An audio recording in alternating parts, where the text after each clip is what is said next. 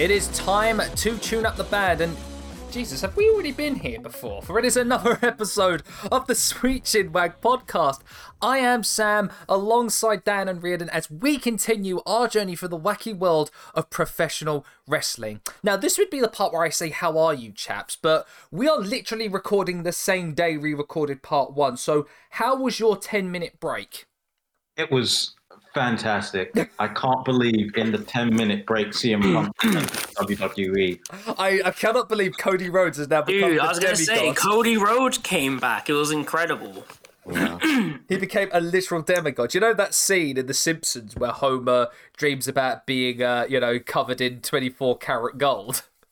It's just... It's that. Oh, no, I just imagine that being... He'd look good in that as well. Look closer, Lenny. See? Now I've done it. Book it, Vince, I guess, if there's the one way of doing that. Yeah. Alrighty. The usual spiel is we give you this podcast thanks to those lovely people over at SoundCloud, Spotify, Google Podcasts, Apple Podcasts, and forever pending other platforms. You know, guys, you never know. No, you never know when you're going to go. But we always know that we're going to be pending because we are always pending. You fucking legend, you. I got it in. I got it. You got it in.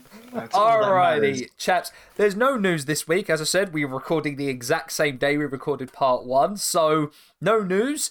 Recommendation, Danhausen's podcast, the AEW Unrestricted, the Danhausen episode's really good. It was very nice and very evil. Absolutely. But yeah, apart from that, we're going to get straight right into it. Back in with part 2. So where we last left off, we had just seen sweet zombie Linda rise from her grave and kick Vince right in the gonads to a rapturous applause, and everyone went home happy. No, I'm just kidding. No one did after that. No.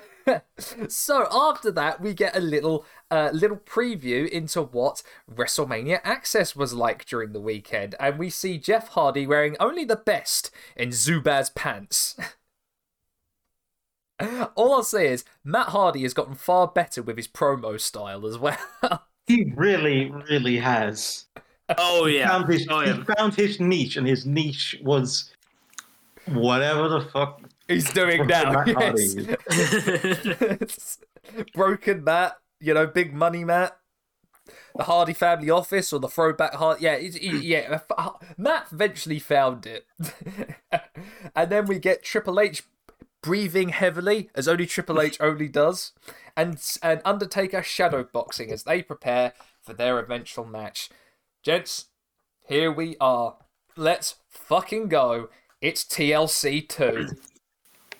Let's go. I have a note. Go on. That I think if you haven't seen it, which you really bloody should, listener, if you haven't watched this, but you should. If you go and you watch TLC 2, the second TLC match in the history of the WWF and WWE, I need you to take a moment.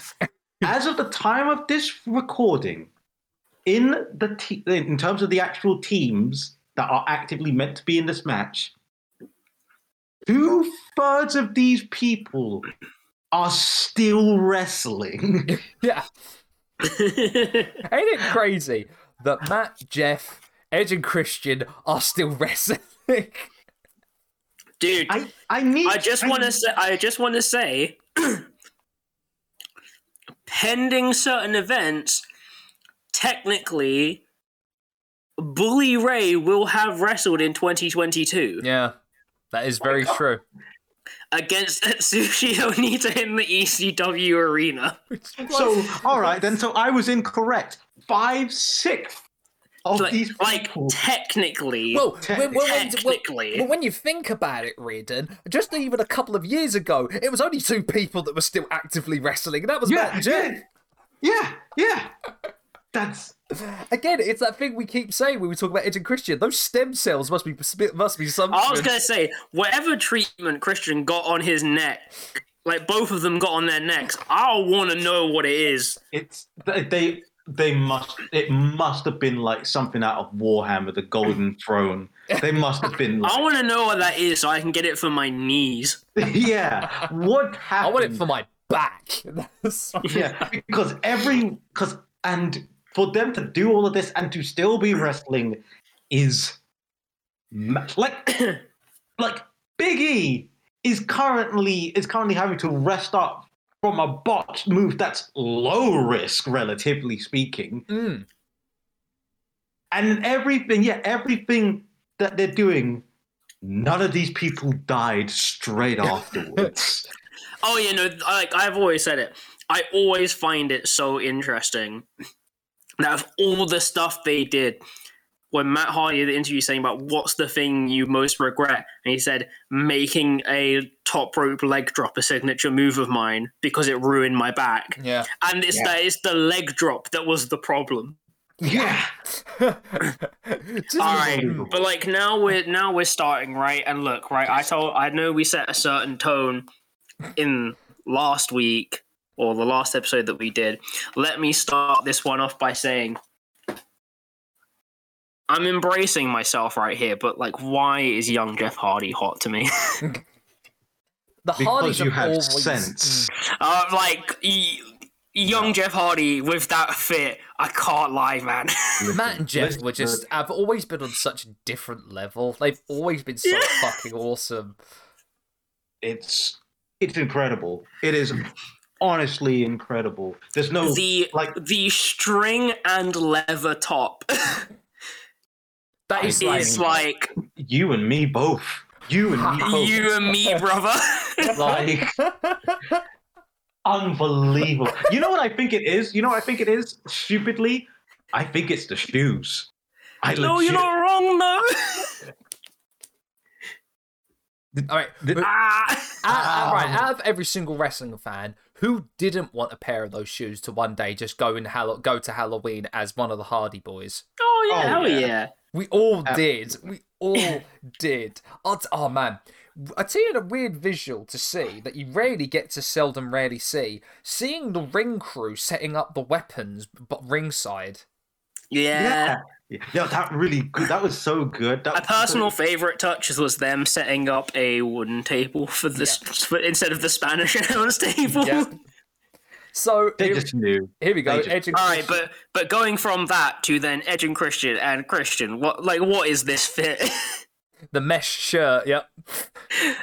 The mesh shirt and the glasses. They are still partying the new millennium, apparently. Remember, this is pure, 5 seconds for flash photography. The 5-second pose, Edge and Christian. So this is where the sunglasses got ridiculous.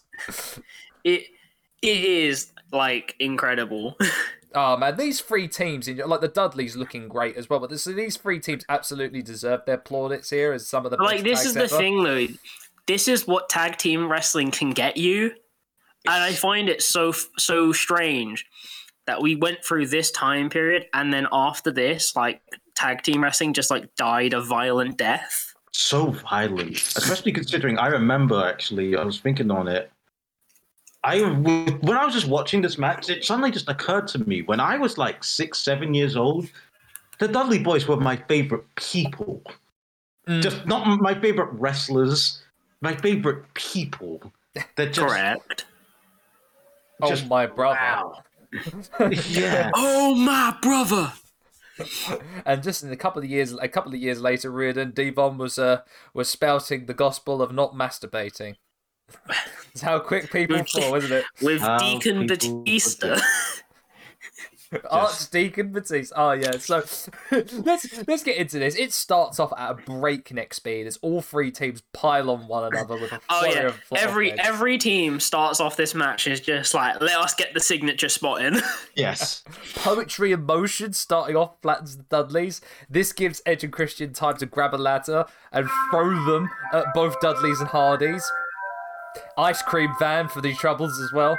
Yep. They're throwing everything. They're throwing everything but the ice cream truck. Be quiet! So we get a Tree of Woe, Oh Canada from Edge and Christian, which I enjoyed seeing. Throwback to TNA and Team Canada to Matt Hardy, and a drop toe hold to Jeff. It's the Raven spot. It's the Raven spot. Edge tries to climb the ladder as Jeff does a poetry in motion and drop kicks Edge off of the ladder. It is, like, straight up, just like, you had to be on something to think up that. I would have loved to have seen when they were there on the day, just before they brought the audience in, they were trying to set up the match, the sort of spots that Jeff was trying to pitch to the road agents and the guys involved. Oh no, seriously, it will fucking work, guys. It will be awesome. I figure that Jeff's attitude at this time was, yo, look, right, if I pull this off, it will look sick. Yes. But it's just all of the road crew being like, that if is doing a lot of heavy lifting. No, I think it's like, I want to know, like, because you'd see that he'd be directing the spot, and then at the end of every sentence, he will go, and then I don't die afterwards. Yes. Yes. It's just like, if I pull this off, this will go down in the history books, and if I don't, it will look cool either way, because I will eat shit. It's either glory or snuff film. Yes. Oh, yes. So, give me glory or give me possible death. Yeah. So right after that, Matt and Jeff set ladders on each corner, and they do the double team splash leg drop to Christian. Ouch. The Dudleys see that, and they answer with a wazaf to Edge. To which JR, and I quote, has one of the best commentary lines I think of the night. Well, second only to what he says in the same match. This will adversely affect your sexual drive.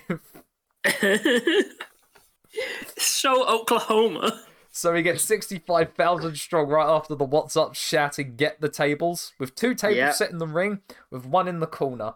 Edge is prone on the other table as Bubba power pods Jeff onto Edge and through the table.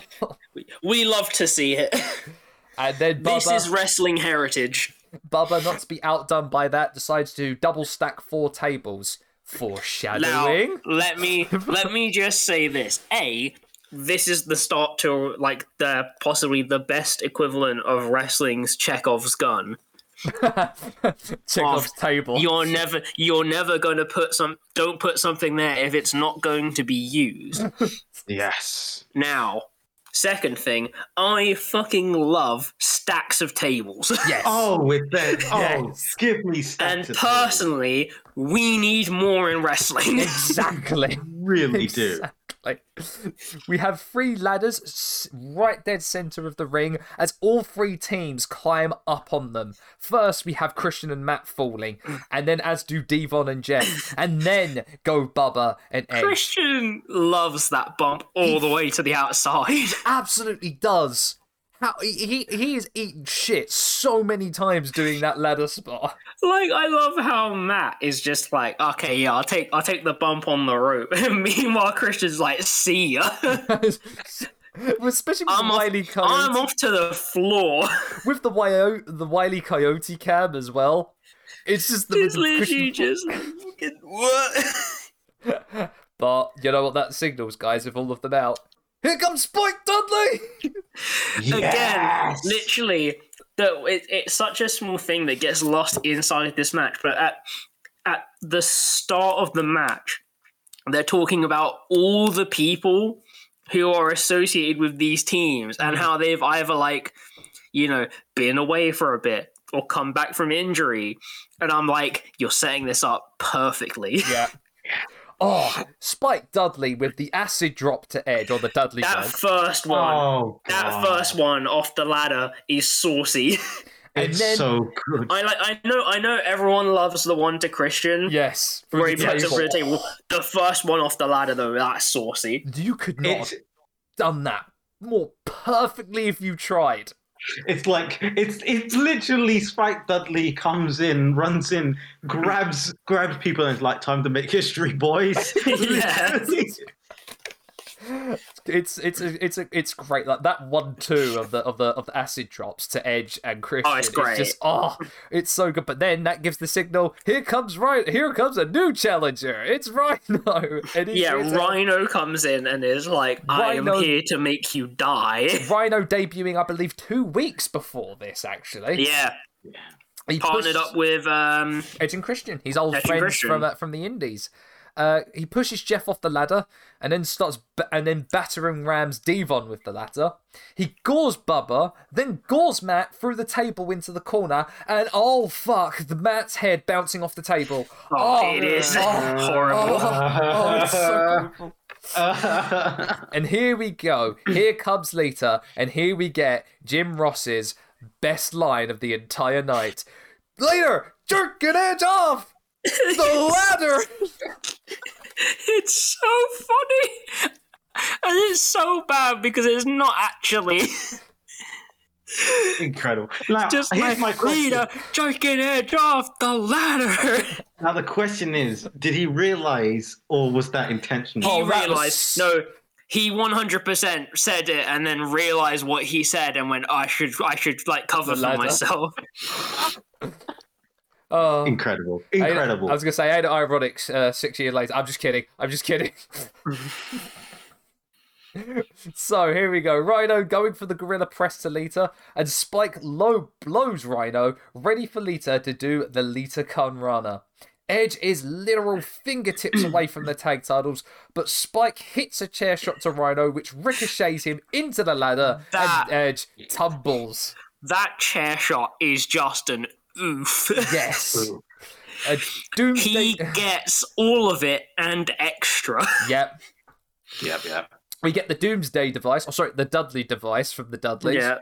Lita with a sick chair shot to Spike Dudley. Again, another big oof. This gives Lita the inspiration to take her top off, only to turn around and get 3D'd by the Dudleys. Yep. With a corresponding big pop from the crowd. Yes, because this is wrestling. Literally, the crowd in this made me think of the classic Simpsons line, "We paid for blood." I swear to God, 3D is one of the most over moves in WWF history. Oh, absolutely. All right, now this gets me to one of my favorite bits of this match, and I'll explain why. Edge and Christian are in the ring and setting up a ladder, right? Meanwhile, Jeff, out of nowhere, gets like a 20-foot ladder. Yes.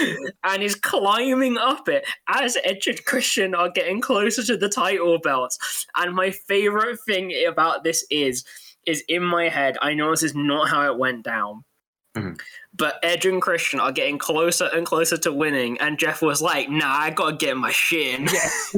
Yeah. And decides that he needs to take Rhino and Spike Dudley out and Swanson bombs them. He was like, I've just gotta do this. Why? I just gotta... And let me say, Spike Dudley takes about a deep 85 to 90% of this. Yes. He absolutely and does. It is fucking beautiful. And as we said before, it's no fault of anyone's own, but oh my god, the camera flashes make it so much better. Yes, I miss camera flashes so much. And not even just like the visual of it, like the analog sound of it. Yeah. Oh, it makes it so much better, and it's a shame that it's kind of fallen by the wayside just because technology has gone further. Exactly. Yeah. Exactly. All right, then. 4 ladders set up in the ring. 1, 2, 3 in one corner, with the giant one right slap bang in the center. Christian and Devon climb to the top of that ladder, just as Matt moves it from under their feet. Now, I love a story that Devon was watching this match back on the WWE YouTube channel. I love this story. And he tells Matt, Christian, under no certain circumstances, to stop fucking moving. I am shitting myself. And to stop kicking him. Yeah, I remember that. It's amazing. Him saying, like, I'm so, like, do people think that you're, like, I think he was like, he said something along the lines of, people think that you're not afraid when you do it. It's wrong. I'm absolutely absolutely terrified, and I hated that he kept It's the kicking. thing as well of him being like, I'm terrified of heights. Yeah, which I'm like. So you're there, you're scared of heights. You've got a guy who's swinging his legs around, and you're literally hanging onto like a hook above a ring. Kicking me. This is the moment where, if it had worked, it would have been tremendous. Like, straight up, if Jeff Hardy had hit this would have been history book stuff. The tightrope walk across the 3 ladders, but he unfortunately loses his balance. I wonder if Jeff showed that and he did it perfectly earlier in the day. Do you know what I reckon though, as well? He didn't actually tell anyone about it. He was there in the match and just went, I reckon I can do this. But Jeff doesn't falter. He loses his balance, falls, puts the ladder back up, gets to the titles, and oh god, now he's hanging. And whoa, holy shit, Edge spears him through the air into the ground. And in Edge's own words, basically gave himself a DDT. I remember watching this match like a few years ago and being so upset looking at it and being like, that killed Edge's career. Now I can watch it again and be like, no, it didn't. It's still Yeah. You're literally just there like, oh man, that's kind of sad that like whenever we get to see it's kind of do this again, and now you're just like, yes. Yeah. So now it hit even better because now it's like none of the sadness, all of the hype. Oh, it's incredible, madness. It's the moment of the entire pay-per-view. Oh yeah, and so perfectly timed from the pair of them. Oh. What a moment. So, that's not even the flipping end of this. Matt and Bubba have placed themselves right in the centre of the ring up the ladder, jostling for the titles, as Rhino decides he's having none of that, and pushes them off, and they crash into the stack of tables! Yes! Let's go! It's just like, once it hits this point, so, for me, the moment everyone falls through the table tower is the moment where literally at that point there is nothing the pay-per-view can do to be bad. Yeah. There's literally nothing. There's nothing. And I think it really is that moment. When you hit that moment and then you watch the rest of the pay-per-view, the crowd never dims. No. Not yeah, once. Absolutely. That's the moment. It's like a moment. It's like the moment where everyone realizes what they're watching. Yeah. Look, I just love stacks of tables. Stacks of tables are good. Putting someone through a table, yeah, right. It's good, right? We like it. Mm-hmm. Putting someone through 2 tables side by side, right? Better. Putting someone through 2 stacks of tables side by side, perfection. Yes. You can't be cheap on perfection, and you need 2 stacks of tables for that. So, Devon, Edge, Christian, and Rhino climb the ladder. Christian manages to grab a hold of the titles, and they win the Tag Team Championships and the second ever TLC. Oh, wow, this match is fucking incredible. And do you want to know the even more crazy thing about this match? What? It's 16 minutes. Unbelievable. Yep. It feels so much longer. And it is 16 minutes of match. And you get everything. Absolutely. What a match to solidify all of these guys' careers. And this is the thing. This is what tag wrestling can get you. Yes. This is what FTR wanted this whole time in WWE, but they would never give it to them. It's like, this is what you can get, and it's just a shame that we hardly will ever see things like this again. The closest I'd say the closest we ever got was the Revival DIY feud, but that was the closest we could ever get. It's Yeah. It's a 6-star match for me. Oh! I don't give a fuck. It's incredible. Bam! You are right on point because I was there and I went, you know what? 5, maybe even 5.5. Nah, fuck that. I've already spoken about on a separate show how much I love this match. So it gets 6. Well, Yes. you'll be pleased to know, gentlemen, it's a clean sweep because I gave it 6 out of 5 as well. Now, here's the question now. The previous one, TLC 1, is a 6 out of 5 as well. Absolutely. Oh, yeah. But now I have to put it to you. 1 or 2. Oh. Okay, alright. TLC 1 holds a very specific place in my heart. Mm-hmm. I'm not entirely sure exactly why. I don't even know if I have a reason for it. But I don't know, something about TLC 1. I think also as well, TLC 1 in kind of isolation is like pretty much the absolute highlight of the pay-per-view. Mm-hmm. Mm-hmm. Whereas obviously with this, it's contained within this like greater package of brilliance. Yeah. Mm-hmm.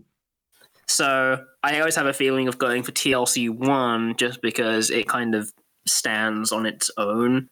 Basically, what I say is that we all blame Mick Foley because in storyline, he was the reason the TLC match was invented in the first place. Correct. And it's insane when you think about it that they killed it with like TLC's 1 through 3 and then just never replicated it. No. They couldn't because if they tried to replicate it more, people would die. It's that simple. I'd say Yeah, I mean it's the thing of like the themed pay-per-view as well. So you just had TLC matches like every year. Yeah, I understand. You know, like between the two, between Hell in a Cell and TLC, if there's gonna be one where that has to be like a pay-per-view, I prefer it being TLC, but I don't like that it is. Yeah, but also don't forget that they started doing like one-on-one TLC matches. That's true. Personally for me, TLC fits like the 6-man tag format. yeah. True. Just let it be just insane energy constantly. That's true. On the other hand, singles TLC gave us Edge versus John Cena at Edge with his most Lex Luthor-ish. So That is true. That is very. Oh, you know, I did say one thing I would have loved to have seen is if they tried to do like a fatal 4-way TLC. Oh. Ooh. So it's like everyone versus everyone in TLC. That would have been good. I don't know if that ever got done. No. The closest was that the only closest was like number 3 was a fatal 4-way tag team, but I don't know if they've ever done. Oh, actually, I'm looking it up right now. The first one was. Yes, there was a fatal 4-way TLC match for the World Heavyweight Championship in 2010. It was Edge, Kane, Alberto Del Rio, and Rey Mysterio. Okay, but I lie, but I can kind of understand why I might have missed that one. Yeah, I mean, the moment you said it and I saw that, I'm like, wait, that sounds great. Why didn't I? Oh, it was 2010. Yeah. Yeah, I'm like 2010 with Kane and Alberto Del Rio. I can probably miss that. I can't lie. So I think it's safe to say TLC 2 was good. Oh, really fucking good. And there is a strong reason as to why I will always say to people, go and watch this. Yes. Even if you were there and you were like, I despise hardcore wrestling, go and watch this match. And if you don't like it, you're wrong. It's so much better than I remembered it. Much better than I remembered it. And the pacing. Yeah. The pacing's incredible. Yeah. Holy shit, what a match. I'm going to rewatch it. Yes. When this is done, I'm going to rewatch it again. Again, I'm probably just going to straight up watch like TLC's 1 through 3 just like tonight. Yeah. Damn well should. Alrighty then, chaps. It's WrestleMania Access again, and we get to have an extended review of the entire Access weekend. Everything that it entailed, signings, autograph sessions, the booths. Whoa, S.A. Rios and Jerry Lynn had a match there? Hell yeah! Why the hell wasn't that filmed? Because that sounds like a freaking amazing match. Why wasn't that the match on Heat? No, exactly. But we get Stone Cold with the most annoyed tone saying that's the bottom line. It's like, he looked really fucking annoyed to be there. And that's pretty much the bottom line. Now fuck off. Alrighty. This brings us to the best match of the entire card. Gentlemen, it's the gimmick battle royal. Alrighty. First note for this. Hello, Mean Gene. Yes. Heyman and JR have been replaced Mean Gene's commentary. fit is incredible. Yes. By the returning Mean Gene and Bobby the Brain, both back from WCW here for this event. Yes, please. More Brain, more Mean Gene. You love it. You love to see it. What I love about this is as Mean Gene's making his entrance, the ring crew are still clearing out the stuff from the TLC. Oh, yeah. Oh, yeah. So, what I love is when Bobby comes out, you can see visibly that he's quite taken aback by just the sheer amount of people in the scale Astrodome. of everything. I mean, this guy's not been like... His last big Mania would have been around 3. Yeah. So the last time he saw a mass of people like that, it would have been WrestleMania 3. And it wasn't even comparable. Really wasn't. I mean, for a start, you could see everyone there, but of course, the Pontiac Silverdome had 93,000, of course, as it's always ballied hooed about. But yeah, oh god, man, Bobby hadn't been around a while, but he still hadn't been lost a fripping touch. No, he hadn't lost a step. They fit in like a glove. It's great. Okay, so who is in this battle royal, you ask? All right. I'm going to do a roll call for you, gentlemen. List. All right, roll call. We have the Bushwhackers. That's Luke and Butch. Hey. The Dumpster Drozy. Fuck! It's the Iron Sheik. Humble. Earthquake. John Tenter has never aged. Correct. The Goon. Who knew it? Ice hockey. Did you know that was originally supposed to be Chris Jericho's gimmick when they were interested in him in the mid-90s? That doesn't surprise me. They were just like Canadian. Doink, Doink the Clown. Kamala the Ugandan Giant with Harvey Whippleman and Kim Chi. Because of course. The Repo Man. Simon Miller's favourite. Jim Cornette's complete with his tennis racket. Wilson tennis racket, I'll have you know. I watched the footage and picked it out. He moved up in the world, did Jim? Yeah. Nikolai Volkov with his name bar spelt wrong and coming out to the Finnish national anthem. Okay. Yeah, okay. Michael P.S. Hayes. Oh, for God's sake. I want to know how Michael Hayes managed to gain such influence in the WWF as a company. I have no fuck. I want to know what deal he made with the devil. Bodies. Honestly, he's got blackmail material. It's got to be. Because I was going to say, I know he was in the Freebirds, right? But dead ass, what did he actually do? Nothing. He literally seems to have had fingers in every single pocket. Yeah. Pretty much. I mean, how else is he able to afford those really garish pimp outfits that he always wears? All right, move on to the roll call. The one-man gang, who originally was supposed to come out as Akeem the African Dream, but he lost so much weight that he couldn't fit into the outfit anymore.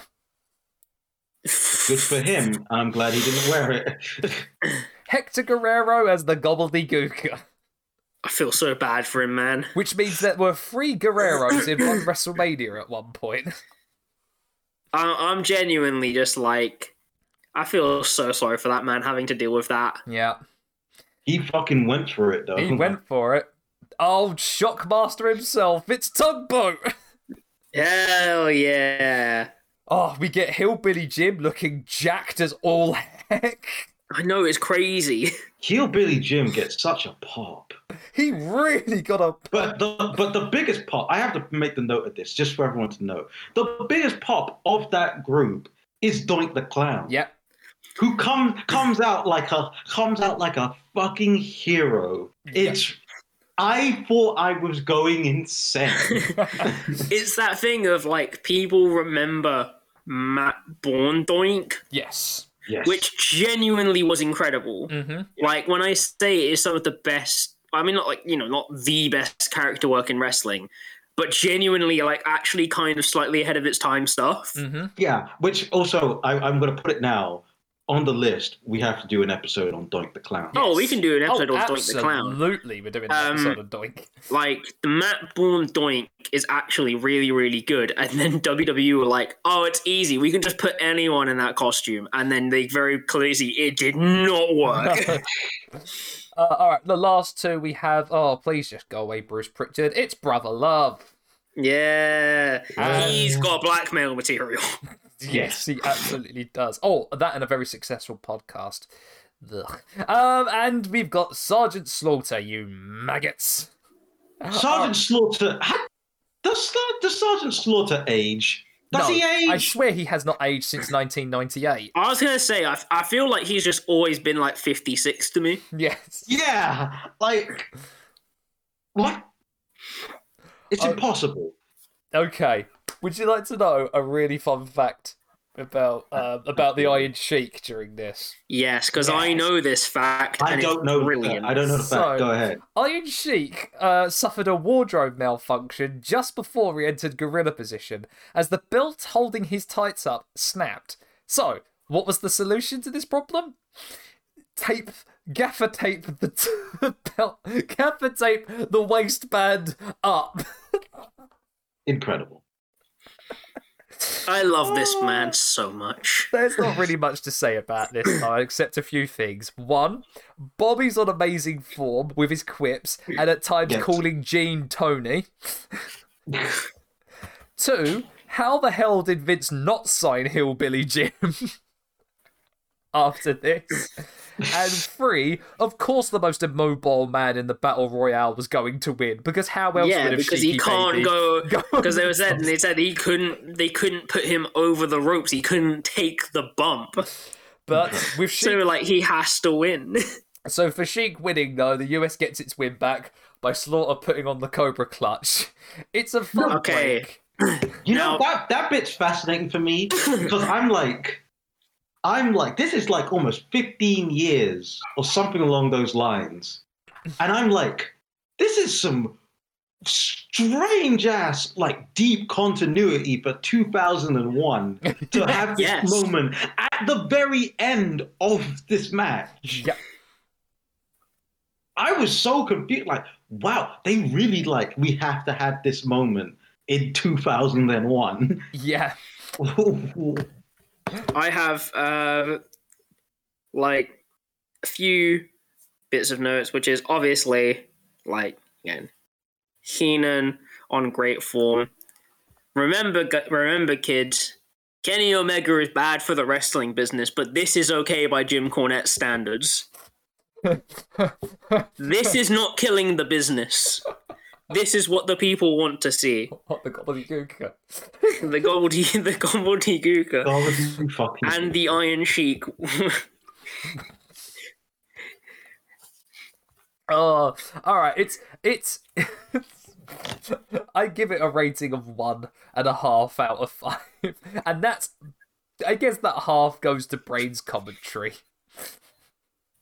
This gets a gobbledygooker out of 5. This, for me, gets an Iron Sheik out of 5. Because there is no way to comprehend this match in normal terms. But again, after TLC 2, it doesn't fucking matter. That's what I'm saying. That's the thing. This is the match. This is the match straight after TLC fucking 2. And the crowd are still into this whole thing. That's the craziest thing. That's what I'm saying. That's what I'm saying. At this point in the pay-per-view, everyone kind of knows that what they're watching is a masterpiece and nothing fucking matters after this. It's It's just perfect. That's it. It's done. Over. Satisfaction. Mwah. It's incredible. So good. So good. All right then, chaps. We are on to match 10. It's The Undertaker versus Triple H. So how did we get to this match? So, Undertaker and Triple H have been at loggerheads for months at a time at this point, and Regal has decided, or Stephanie I should say, alongside Regal and Triple H, have put a restraining order on Undertaker to not go near Triple H under any sort of circumstances. Taker's solution to that? Well, get Kane to grab Stephanie. And so one of the best moments. I was going to say, that's what brothers are for, isn't it? Exactly. One of the best moments of Kane having Stephanie and the Gorilla Press over a flight of stairs with Taker and Regal negotiating having a match against Triple H at WrestleMania. It's art. It's art. Here's a line here from Jim Ross before we start with everything. JR says this match will be talked about for years to come. That's bullshit, because you lot forgot about it come Mania 27. And this is the point where I messaged you too, saying, oh fuck, I completely forgot. It's Motorhead. Okay, right? I love Motorhead, okay? Right, I have a lot of love and respect for them. Yes. Respectfully, it sounds like Lemmy is having a stroke in real time. Look, okay. I've made a note of this. Lemmy does not give a fuck, and it's awesome. Yes, it's all about the game and how you play it. It's all about the game and how you play it. It's all about the game and how you slay it. I am the game, and I'm gonna play it. It's just he's just making stuff up, and he knows no one's gonna G-check him on it. Yeah, like who is going to actively? Are you gonna tell Lemmy that he's doing his own song wrong? Yeah. I can't lie. That man was probably on a frankly ridiculous amount of coke. That man, like he's fucking Lemmy. What are you gonna say to him? He could probably get into the fucking ring himself and do some crazy shit. He probably would. Look over your shoulder, ready to run. Something about a smoking gun. Like, that man's... At that event, I imagine that man's blood was probably, like, at least a decent % of, like, some form of drug and whiskey. He literally... And this man looks functional. Yeah, literally. He had... a bottle of Jack Daniels every day up until the last 2 years of his life? Something like that? Like, this is the thing I say when people try and comprehend Lemmy as a person. I'm like, you can't, because this is the kind of man you are dealing with. Lemmy was a different kind of cat, man, and God bless him for being that. Also, may I just add, clean-shaven Lemmy is blurst. Yes, highly. Yeah, you know, it's kind of like, you know what I think it is? It's not that he's shaved. It's the fact that he doesn't have the hat. Yes. That's what really makes it really blurred for me. Like if he had the hat, I think it would have been fine. I honestly think it would have been fine. But the fact that he doesn't have the hat, it's like I can't imagine Lemmy shaving. Like what? I'm sure the Undertaker probably had a spare hat. Yeah. He was in American Badass, so and he's in his home state. You gotta get on him a hat. What the fuck happened? I need to know. If you know this, please go on our Twitter and tell us, because what happened here? All that being said, though, it's Here Comes Limp Bizkit. Keep rolling. Yeah, it's Biker Taker. It's the American Hell yeah. Move in, move out, face up, arse down, go. Look, Limp Bizkit superiority. Okay, look. I understand why they did it. And honestly, they kind of needed to do it. But fucking Biker Taker, man. Yeah, no, I know what you man. mean.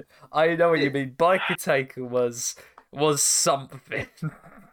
And especially with the Limp Bizkit, it's like, oh Yeah. man.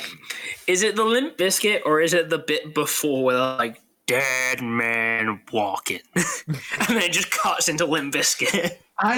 That's a good question, and I honestly don't know. I honestly don't know. Man. Still makes me laugh that in order for it to be used in the game, Fred Durst personally asked to be included as a playable character in the SmackDown game. Personally, I think that's a reasonable request. That's a reasonable. To be honest, Fred Durst has never sounded more reasonable, frankly. Alrighty, so Taker makes a beeline for Hunter as the action goes outside immediately. Triple H eats shit as he accidentally breaks the makeshift table for the Spanish announcer. Yeah. Now, this is JR is one of the very first people on commentary to acknowledge Taker's streak. And it's not as big as it would eventually become. Like, it's only until WrestleMania 19 that they start... Well, 18, I should say. It literally is... It is a throwaway line that begins a dynasty. It's incredible. Yes. It's like, I almost missed it. And then I heard it, and then I realized that was it. That was the moment. Yep. That was when they were like, oh, this is something we should care about. I don't know how you get to the point of where... I mean, as of this match, what was his streak at? 8, no, it would have been at 8. I want to say 8-0? I want to say 8, yeah. Yeah, it feels weird being the, like, someone going 8-0 at your biggest event doesn't seem like a major thing. Most people don't even get 8 WrestleMania matches. Yeah. Nuts. So, we finally have the match officially starting as the speed does not falter. And we get a high-velocity knee from Triple H, the soup bones from Taker as he sends Triple H flying with a back body drop. Taker then hits a big power slam and misses an elbow. This flying clothesline that Taker almost yeeted himself out of the ring with. It is impressive. Old school? No, Triple H has other ideas as he throws him and yeets him off the top rope. None of that shit. Nice neck breaker. That won't work for me, brother. Here goes Triple H 2001. We all know that his tactic was if he ever got a 2 and didn't win, he'd start pushing the ref. Yeah. We got the jumping... They hit it early. They did as well. Jumping facebuster, vintage Hunter. Triple H throws the timekeeper off the wall, and then he grabs a sledgehammer.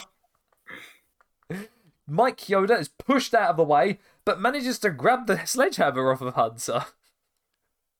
Taker tries to surprise him, but Triple H goes for a pedigree and Taker reverses and slingshots him into the ref. Now, Mike Yoda is out, and he won't be awake for another 5 hours. I was going to say, he is out for like... He's out for like a 90 count. So here we go. Whoa, a massive over-the-top rope bump from Triple H. Like, he threw himself off there and then some. To which Taker then back body drops Hunter over the guardrail, and he almost hit Rock's mum, who was in the front row. Oh my God! I never knew that! Yep. He almost hit the Rock's mum. So, it's spilling into the crowd as Taker and Triple H are going to the production tower where the hard can is. Yeah. Now, Taker and Triple H are up high on the tower. Triple H decks him with a chair shot to the back, and he also looks like he's spanking him at one point with it. Yes, it does. And here we go. We get the famous moment of Taker grabbing Hunter and chokeslamming him off the tower. And into well, you don't see the ground, but you would have thought you hit the concrete. No, he got chokeslammed into a nice, comfortable mattress. Meanwhile, Taker's there like, I can't believe it. He doesn't know how to work these kids these days with their soft mats. Jesus. Taker's like, fuck that, I got a combo. And throws himself off an elbow. I got a finisher. We got EMTs are surrounding Hunter, and Taker isn't having any of that as they both go back to the ring. Undertaker with Hunter and the ref still down. At this point, I might add, and I counted it, Mike Chioda's been down for 10 minutes. Jesus Christ! He just died. Oh, Mike Chioda fucking dies. Everybody dies. Anyway, Taker grabs the sledgehammer, and Hunter is begging him not to hit him with it. But Triple H goes down south and lows blows Taker. Triple H. My only note for that was good snap. Just for the record, Take Dead Man. One of your nuts is hanging out your shorts. One of your nuts is hanging out your shorts. Triple H tries to deck Taker with the sledgehammer, but he gets his boot up just in time. We get Rock'em Sock'em wrestlers as Triple H tries a tombstone, but Taker counters it into a tombstone of his own. But the ref is still out, so no free counts. That whole combo of like the reversing it so that he's standing up and doing it looks genuinely crazy. So it is. Like, you have to watch it like 3 times to understand how it worked. A little bit. I will give Triple H credit for this because they timed this one perfectly. As Taker goes for the last ride, Triple H sneakily manages to grab a hand of the sledgehammer by them. And holy hell does he deck him over the head with the sledgehammer handle. Oh, yeah. Oh, that thing goes fucking flying. Taker. Let's just say Taker ends up in a way after this. He is busted open hard way from this. He is feeling some kind of way. With Triple H punching him right into the cut in the corner. That's until Taker grabs him by the legs and delivers a huge last ride for the 3. And it's 9-0 for the American Badass. Well, it's the last ride. I'm going to say this right now. Great. This is probably one of Taker's better WrestleMania matches. Mm-hmm. Yeah. Honest to goodness, I'm so confused. And to this, I was confused then. I was confused even now as to why they completely forgot about this in the build-up to WrestleMania 27 with their second match. I don't know. I mean, I'm guessing it was probably some kind of thing where they were like, "Ooh, you know, like." Maybe it's will people remember or care about this? And the answer is yes. Yeah. Because it's honestly a really good match. And I give this, I know it's probably me kind of fluffing the number on it, maybe. I gave this one 4 out of 5. It's a bloody good match from the pair of them. I give it a 3.5, actually. I do feel like the fact that Mike is down for so long. Yes. It is incredibly Attitude Era. Yeah, like even for us, even for all of this, it's kind of ridiculous. There is suspension of disbelief, and then there's this. Yes. I gave it a 4 out of 5. Just because I can be that guy, I guess I'll rear up the head of some of the conversation, which is, do you think in this match Triple H should have won?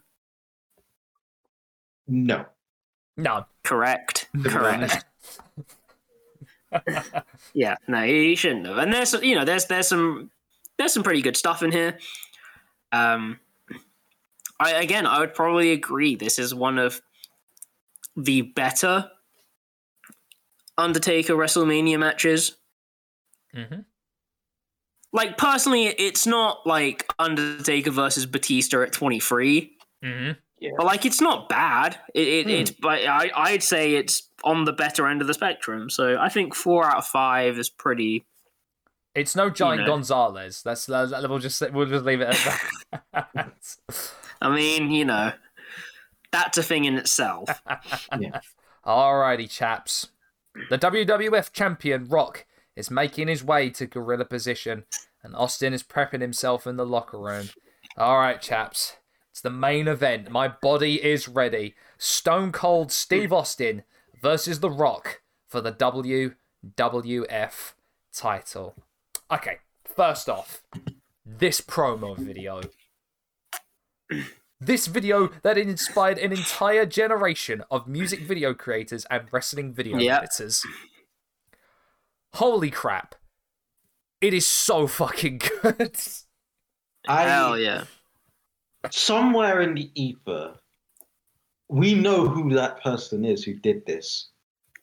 And the fact that we don't know his name or her name or their name is a crime. Now, I'm not 100%. I'm not 100% sure that it is Adam Panucci because I can't be 100% certain he was with the company at this point. But props to the post-production team because they need more credit than what is given to them. Like, shout out to the editors that were on this because they just hit it out of the park. Whoever it was, one person or a team, like, they understood the assignment. Yes, they absolutely did. All right, so the build-up for this match. Stone Cold Steve Austin at the Royal Rumble won from number 28. Rock beat Kurt Angle at No Way Out for the WWF Championship, which sets us on this course. It is Austin versus Rock 2 at WrestleMania. Now, both of these guys are the biggest baby faces of the company. So, how do you build a dynamic from two really popular baby faces at this point? Well, have them in a lot of conflict. The best way to make conflict, make Steve Austin's wife The Rock's manager. Which is still a part of the whole story to this that I still don't get. And I guess that even they got because they pretty much cut it out 2 weeks before Mania. And it was never mentioned again. It's so unnecessary. It really is. That's what gets me about it.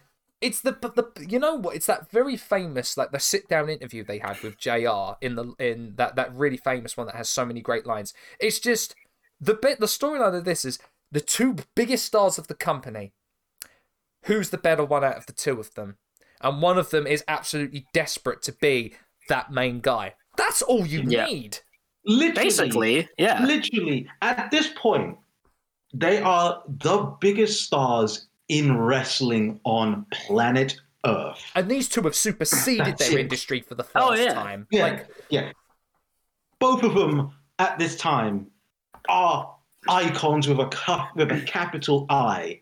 Yep. That is all, and it's literally, but which one is the creme de la creme? The cream of the crop. The cream of the crop. For our boy Macho. But it's like, that's all you need. And luckily, the promo, luckily the famous My Way promo understands this, and it's like, oh yeah, and there's Deborah. But really it's this. So Limp Bizkit, My Way. I guess you could say would you definitely say when we're talking about moments that like times that peaked here? Would you say that like it was the absolute zenith was chocolate starfish and the hot dog flavored water? Yeah, it was the absolute high that they were going to go to. Yes. But the thing is though is that like they knew that and they just kind of accepted it. You know what's funny? I realized I didn't quite realize just how much My Way is played in the actual pay-per-view. Yeah. They play it a lot. They get their fucking money's worth of this damn song. See, thing is, you would have thought that at that time, especially considering how popular they were, you would have thought, oh, maybe they could have got Limp Bizkit to play live. Yeah. This is what I said. I said, right, I would have thought that with how much use they're getting out of this, they might have even gotten them to do The Undertaker's entrance. And I know how ridiculous that sounds. Thing is, I feel it's that thing because they were so popular, the money would have been so ridiculous That's the to thing. bring them in. No, they probably could have paid a lot to get them in. No, you got to get them in 2003 when they're a little less popular. That's WrestleMania 19. But I guess with all this talking, I'm not going to do a Limp Bizkit retrospective. What I will say is though, is that if you do know about them, maybe they are one of the musical acts alongside Cyndi Lauper that deserve to be in the Hall of Fame. Oh, that's disgusting. You're right. Okay, here we go. As Cyndi Lauper is to rock and wrestling, Limp Bizkit are to the Attitude Era. Wow, that's now that you put it that way. That's horrifying. And they did it all for the Nookie. Honestly. I hate that you're right. I am actually a little disgusted that you're correct. Does that mean now is just as like with that logic? Does that mean that Flow Rider is now for the 2010s, basically. I'm not going to necessarily confirm nor deny that. And then the current day is Machine Gun Kelly. Oh. No, that's a lie. Stop capping. I will move quickly to the match then. All right, so just as the bell rings, a newly added stipulation is announced by Howard Finkel as that this match is now no disqualification. Glass shatters, and the whole of Texas screams in one fell swoop. The pop is just insane. The pop is insane. Nitpick though. It's not the Stone Cold music, and it annoys me. It's the Disturbed version. Yes. It annoys me so much. Man, see, you are... I guess you would be part of a very... I'm like, shut up, he's here, we get it. Like, oh. You are, I think, a very minor group of people that do not like Glass Shatters, because it is universally loved, Glass Shatters. No, it has to be instrumental for me. I'm sorry. No. Where's he saying about? I assume explicitly. No. Listen. Glass Shatters is the song, but the Disturbed one. The Disturbed one is like step up. As I said.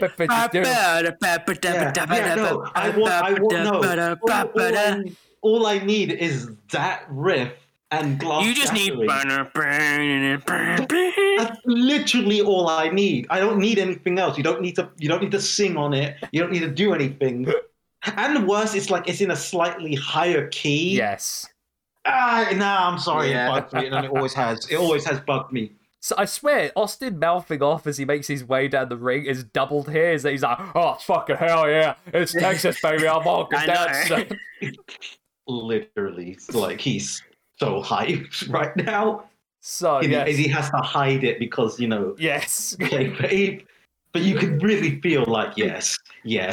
So just that. So we get The Rock coming out to a partisan audience reaction, but still overall not as much as you think. I think it's one of those cases of like someone gets this almost kind of lukewarm reaction, but then you have to like contextualize. It's Steve Austin in Texas. Yes. Oh, man. Here's the thing I said here. It's a shame we don't see photographers at ringside anymore.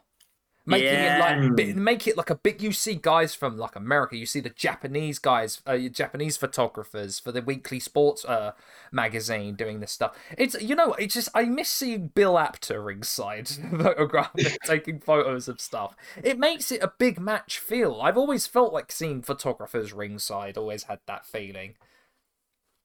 We have an intense stare down from both as Rock is on the top rope.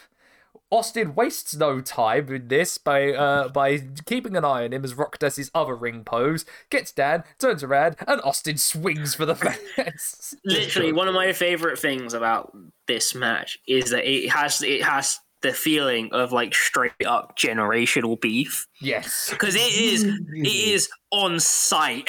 Yeah, Austin wastes no time though. He stops a mod hole and he tries to go and hits Rock with the WWF title, but misses. Now, I don't know if you chaps have seen it or heard it, but Austin on his podcast a couple of years ago did a play-by-play commentary of this match. Oh my god! I didn't know this existed. It's an amazing listen because the way he says it when he does the opening part where he comes back with the Fez press and as he calls it the fuck you elbow. Yes, that's what it is. Yeah, that is literally what it is. Oh, it's great. Again, breakneck speed. These two are absolutely kicking the lumps out of each other. As you said, again, it's generational beef. It is that thing though of like. They just go in and just like, let's get some signature spots in early. Yeah. Neck breaker from The Rock as he goes for the rock bottom, but Austin reverses that into a stunner attempt, which is then reversed from The Rock into a stunner of his own, but then Austin throws him out over the top rope. And Rock goes bum over tit over the guardrail, I should say. It's Austin 2 knee braces. Austin 2 knee braces. Rocky sits Austin down, and he throws him over the guardrail this time. A collision of bodies as Austin flattens Rock with a lariat. A big head of steam rope hung knee to the Rock's back for a 2. Which is it a rope hung knee? Like Rock's like over the top rope, but then Austin runs with the knee, or like he's bummed right into his back, or something like that. Something like that. Austin going up for a huge superplex to Rock, but still only getting a 2. And this irritates Austin enough to expose the ring turnbuckle. Okay, now there's one thing I want to bring up here, because I believe this is about the time they mention it. Mm-hmm. The Rock is 28 here. Yeah, that depressed me so much. The Rock is 28 in this match. I'm so Austin would have been about 36. And what the even more cursed thing about that is, in modern WWE, Austin would be young. Yep. Comparatively. Yeah. I don't think modern WWE has a main eventer under 28. No. No, I don't think. I think you're right. Or even has a main eventer probably even under 30. Mm-hmm. That's madness. That is so mad. The Rock. Like we know the Rock was a I was like, The Rock is like a special being unto himself, right? Yes. Like we know that. Yes. But like it's crazy thinking about the fact he's 28 here. Austin's like 36. Meanwhile, Damian Priest is cutting about in the US title scene and is 37. Yeah. It's nuts, isn't it? Man. Wow. Wow. Oh, that's It really shows you the difference of like where wrestling was before and now. Mm-hmm. Sobering that, man. Rock scores a huge clothesline and a big old throw for a 2 count, but then sends Austin over into ringside with a clothesline. Rocky decides to ring Austin's bell as he drives his head into the ring bell. But this moment, I love this moment, as both Rock and Austin talked about this. Earl Hebner goes arse over tit over the steel steps, and as you can carefully see, he drops the blade for Rock to bust himself open. Yes. Oh, shit. This means that Rock has to flail and pretend he falls to cover it up and pick the blade up for himself and pop it in his trunks. It is... Has there ever been a referee that's become more well known for not doing their job than Earl Hebner? No. Like I find it hilarious that he has been so important to so many pivotal moments in wrestling. And yet, at the same time, the more I go back on anything he's been involved in, there's like he's somehow absolutely just like fucked up. Like it's a tiny thing in comparison, I know, but like in the grand scale of things he has to do, it's quite funny. You're right. So Austin now decides it's time to ring Rock's bell, and he hits him with the ring bell, which means now Rock is now busted open. Now, a couple of little facts here about this. Everyone from Vince to the producers and the backstage staff were all scared shitless about Rock being busted open, as they didn't want to leave a ginormous scar on his head mere weeks before shooting The Mummy Returns. Yeah. That's awesome. I did think that. I did wonder about that. So, another fact, it's a bit of a sad one, a bit of a stupid one at the same time, is we get a shot in the front row of Rock's mum, who we saw earlier, and sat next to Rock's mum is Steve Austin's brother. Now, why do I bring this up? Well, apparently because Austin's brother is such a mark and got so wound up and started trash-talking The Rock during the whole match. Oh, no! Upset The Rock's mum quite a lot. Oh, you mark. Austin had to apologise after the match to Rocky and his mum backstage. I also imagine that he tore his brother a new arsehole with that as well. No. It's mark, son. What are you doing, son? No. He did. No, he was just like, I'm sorry. I have to. You have to now get beaten up by the extended family of The Rock. I'm sorry. the entire Anoa'i family. You gotta take your lumps, mate. Meanwhile, Rikishi just walks in. Anyway, back to the match, and Austin decides to throw the timekeeper out into infinity. And Austin wasn't particularly happy with the blade job, and he decides to, you know what we'll do? I'll just open it up some more, and I'll just throw you into the announcer's table. You going hard way, son. In a true moment of hilarity, of one of my favourite moments. Oh, it's so good. It's so good. Rock sprawled onto the announce table, collapses underneath it, and he goes crashing down. And I do not know how Austin did not corpse at that. Okay, do you want to know my favourite thing about this? Is I was watching this, and while I was watching this, my internet was going a little bit. And I was like, did I miss a table bump? I don't remember there being a table bump in this match. Like, I don't remember him going through. I don't remember this, and I go back on it. I just see him fall, him lying on top of it, and it just fucking going flat down like a pancake. Oh gosh. Oh, I love it. I love it so much. We got Austin throwing Rock back in the ring and delivering huge right hands, and decides to flip off the ref in the process whilst choking out the Rock. But Austin squares up to Hebner. At this point, it isn't as good as the one where I think it might have been the event after this or the event before this, or it might have been a match with Rock with this, where Austin's busted open, he slips over, which pushes Earl Hebner, and he trips, and he just, you can hear Austin yelling, "Get the fuck out of here!" It's not as good as that one, but it's yeah. For some reason, Earl Hebner and Austin were great comedy foils in terms of stuff like that. Alright, we get Rock then exploding out of the corner with a big clothesline to a chorus of boos. It's, you know what? He actually gets this. He actually gets the Cena audience there. He does. Where it's women and children cheer so loudly, and all of the men boo the fuck out of him. Like, go back and listen. Yeah. It's like this is the future. Like, I mean, it's one thing I will say about it.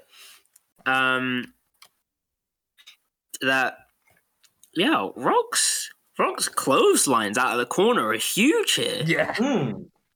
Like, he really hits them. I don't feel like I remembered that being such a big part of him, but he gets them, man. Yeah, he does. True. He does. So Rock's fighting back with punches and bunches, and he throws Austin into the exposed turnbuckle, busting Austin open. Rocky decides to grab the ring bell, and he clocks Austin again, but only gets a 2. They really utilizing the ring bell in this match. Yes. I mean, he is the ring bell master, so. Yeah. Get the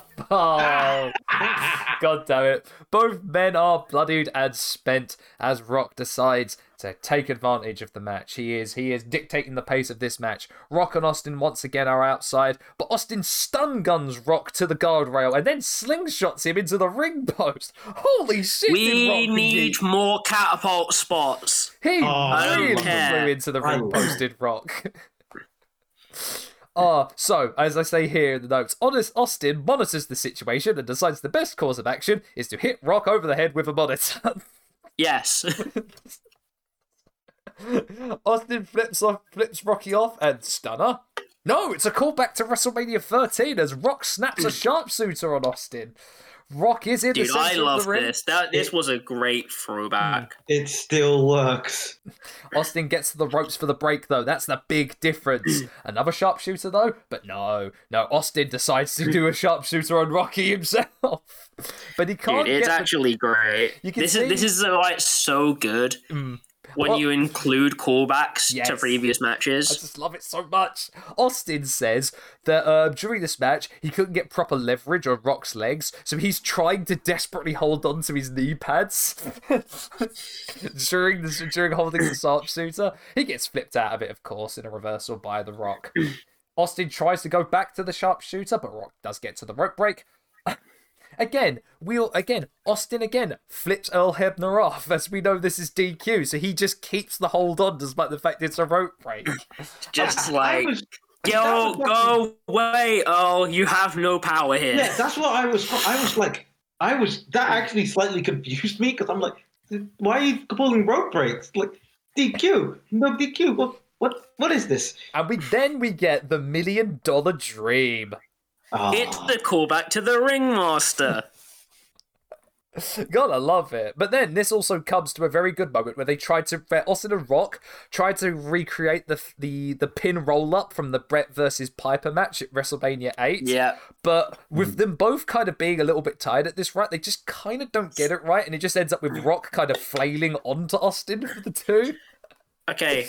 I want to take this opportunity to talk about the near falls in this match. Here we go. Here comes the near falls. Okay, no. Here's my first point. That's because it vindicates a very important thing that I say, which is that too many wrestlers now keep their eyes open when they're being pinned. Yes. If you watch this, in pretty much every pin, they both have their eyes closed. It does make a big difference. It's not 100%, but it is pretty much always the case. And I don't know why, just for me, it makes it feel better for me. Mm-hmm. I don't know what it is about it. I just prefer when wrestlers do it. And I'm here not to tell you how to do your job because you're wrestlers and this happened a bunch of years ago. So it's not like I can change anything about it.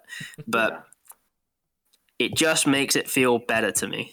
Yeah, absolutely. All right. Rock with the Stone Cold Stunner.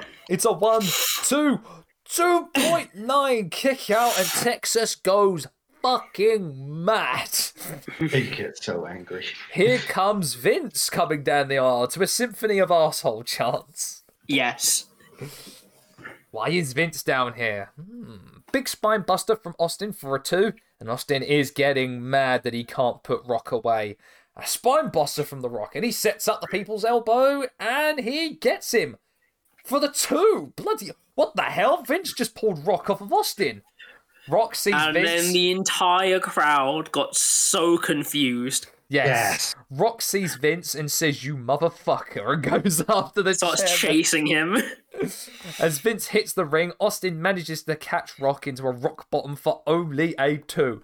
Holy moly, this match is getting good. I mean, Here comes finisher spam. Okay. And I love it. Yes. Stunner attempt from Austin, but it's reversed and Earl Hebner is out. Low blow by Austin incapacitates The Rock, and are you kidding me? Austin's asking Vince for a steel chair? Austin holds Rock up and Vince swings for his head and hits... Who does he hit? I can't remember. Does he hits Rock, doesn't he? Yes, because I thought for a moment he was going to hit Austin. No, he hits Rock, yes.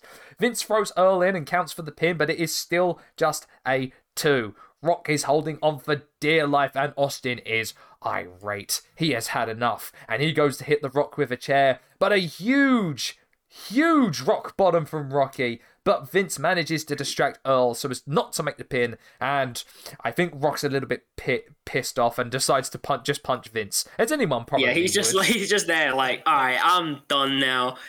Come get these hands.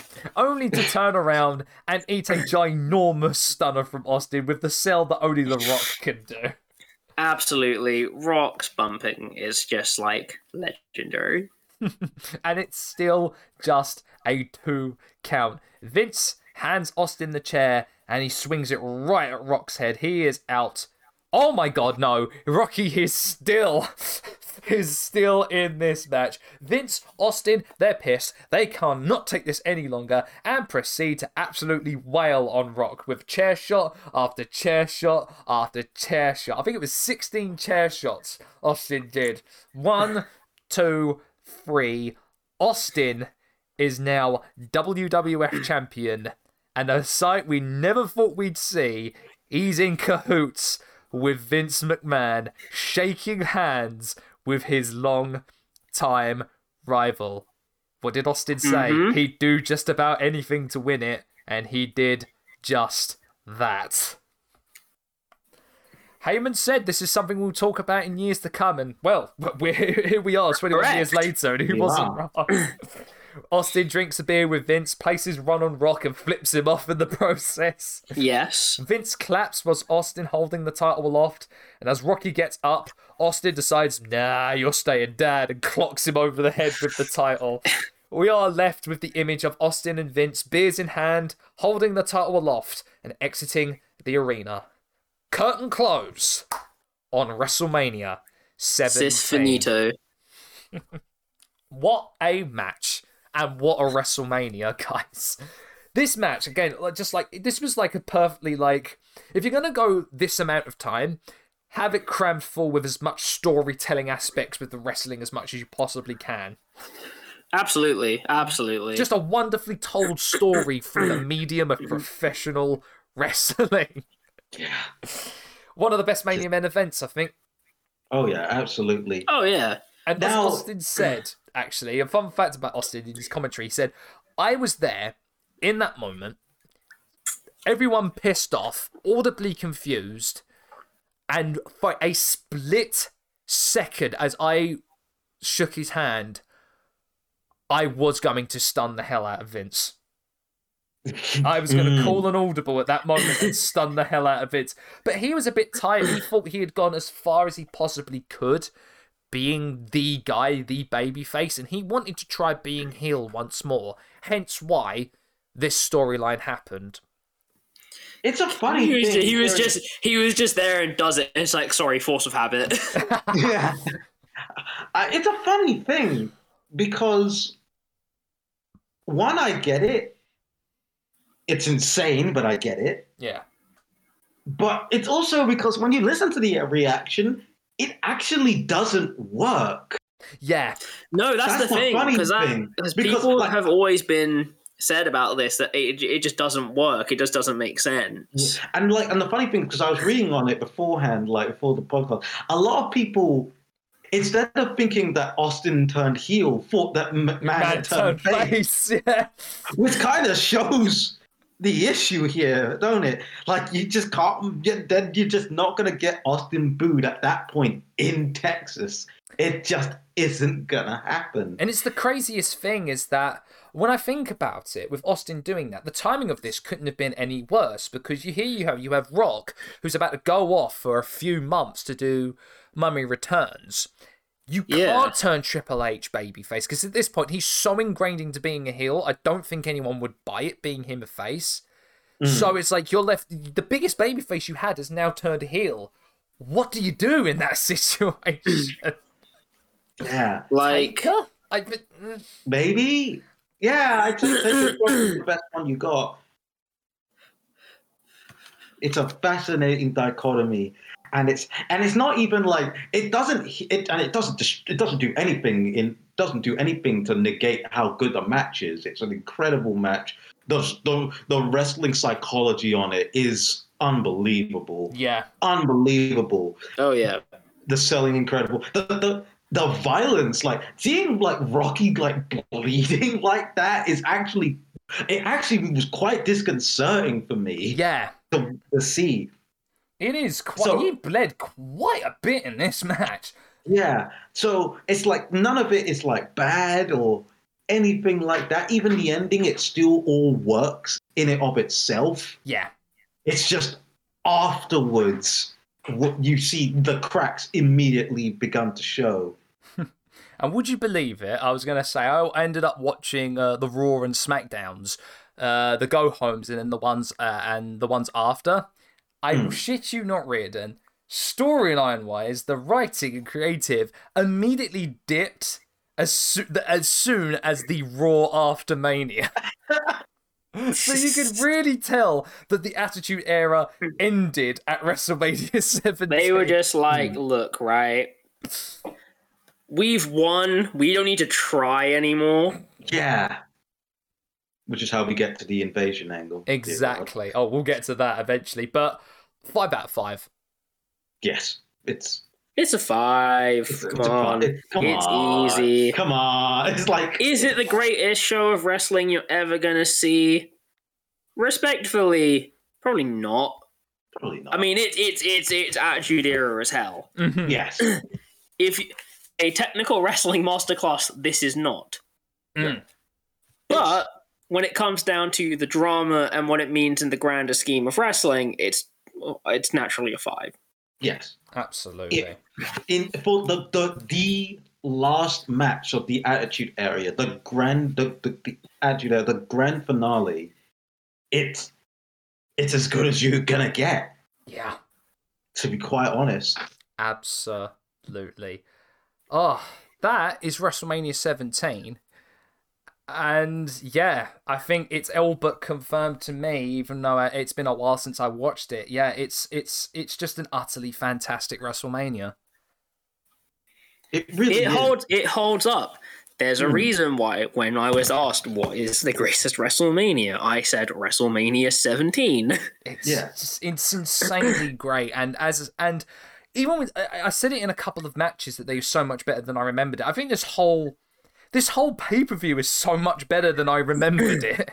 Yeah. See, this is the feeling of a company that is putting all of its effort in. And the problem is I just don't feel like we get that now. Mm-hmm. And it is like small details down to things like, you know, the music for pay-per-views being, you know, just generic pieces done by the in-house team. Yeah.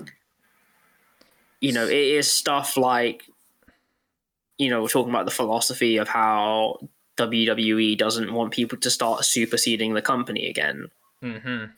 It is the feeling of, like, you know, being there and being like, oh, we're going to do this. And, you know, like the thing of having one person that's going to be the main focus to sell the entire thing on. Exactly. The one at a time approach that they have now.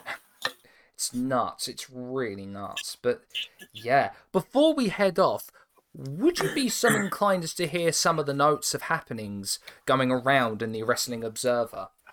Oh, of course. So, the Wrestling Observer Rewind from April 9th, 2001. Again, massive shout-outs to the Squared Circle Reddit and to user DaPrice82, who has collated all of the Wrestling Observer newsletters from 91 to 2002.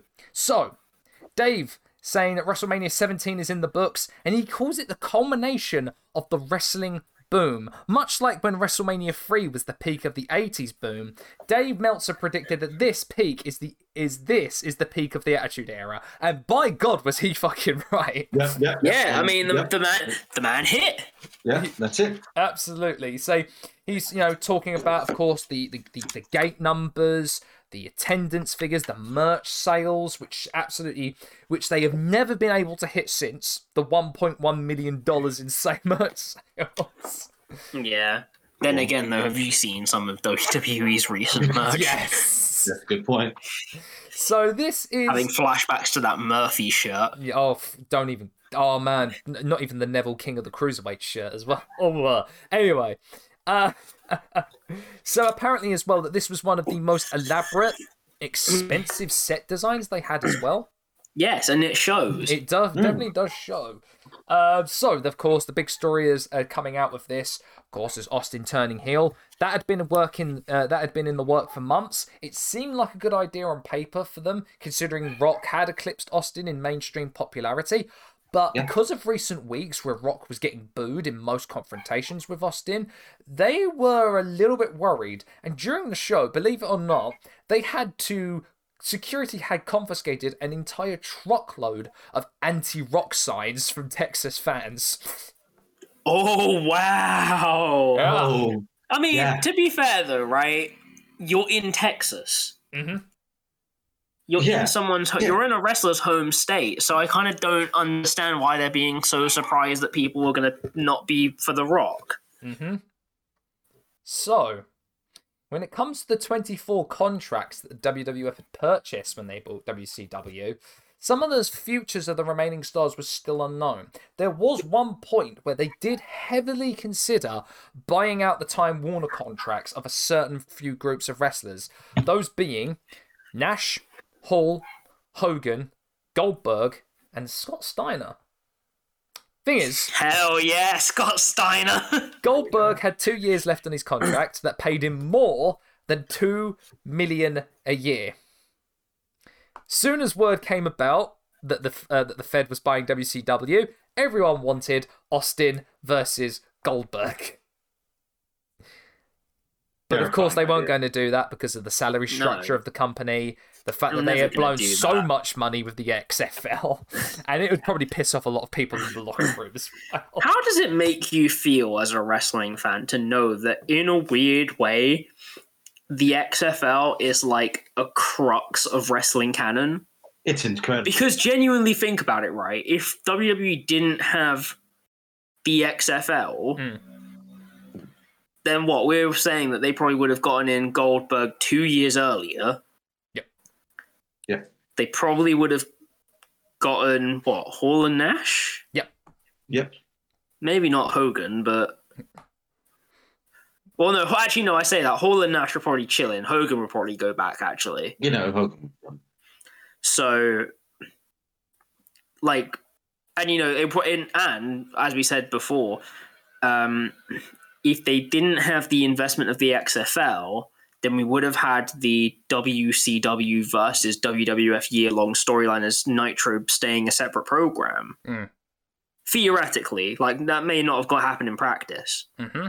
Now, of course, Ric Flair and Sting were heavily wanted as well, but they had very similar like money deals. Not like $2 million, but Flair had $800,000 a year. Sting had a very similar number. But they were worried with Flair because he was 52 years old at the time, and they weren't so sure about Sting because his gimmick was very similar to Undertaker's. Like, I understand where they're coming from with that in principle, but also at no point did they ever show Sting to be able to do magic. Exactly. I will leave you. They also. This is like right before the time they're about to introduce Biker Taker. Yeah, exactly. So, in what way is Sting similar to Biker Taker? I genuinely don't know. All right, there's a couple of notes here. I'll actually link this to you. It's a very interesting thing. On this Observer, we got to witness Dave found out about the fallout of the meeting with WCW officials and staff at the power plant, headed by Brad Siegel. Trust me, it's one hell of a read, and a lot of people, and I'll tell you this, I almost got into a fist fight with certain people there. There's also in this one, Brock Lesnar appeared on Wrestling Observer Live's radio show to talk about his background and getting into the WWF. It's a really interesting read. I will give that to you when we're all done here on this recording. But that is WrestleMania 17. Oh boy. Given if we put the two parts together, this is bar none the longest episode we've ever done. Yep, and we all knew it.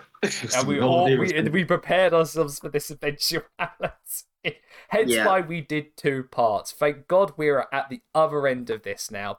Chaps, goodness, it was a hell of a journey, but thank you for taking this journey with me with WrestleMania 17. Hey, it had to be done. It had to be done eventually. We go through this as brothers.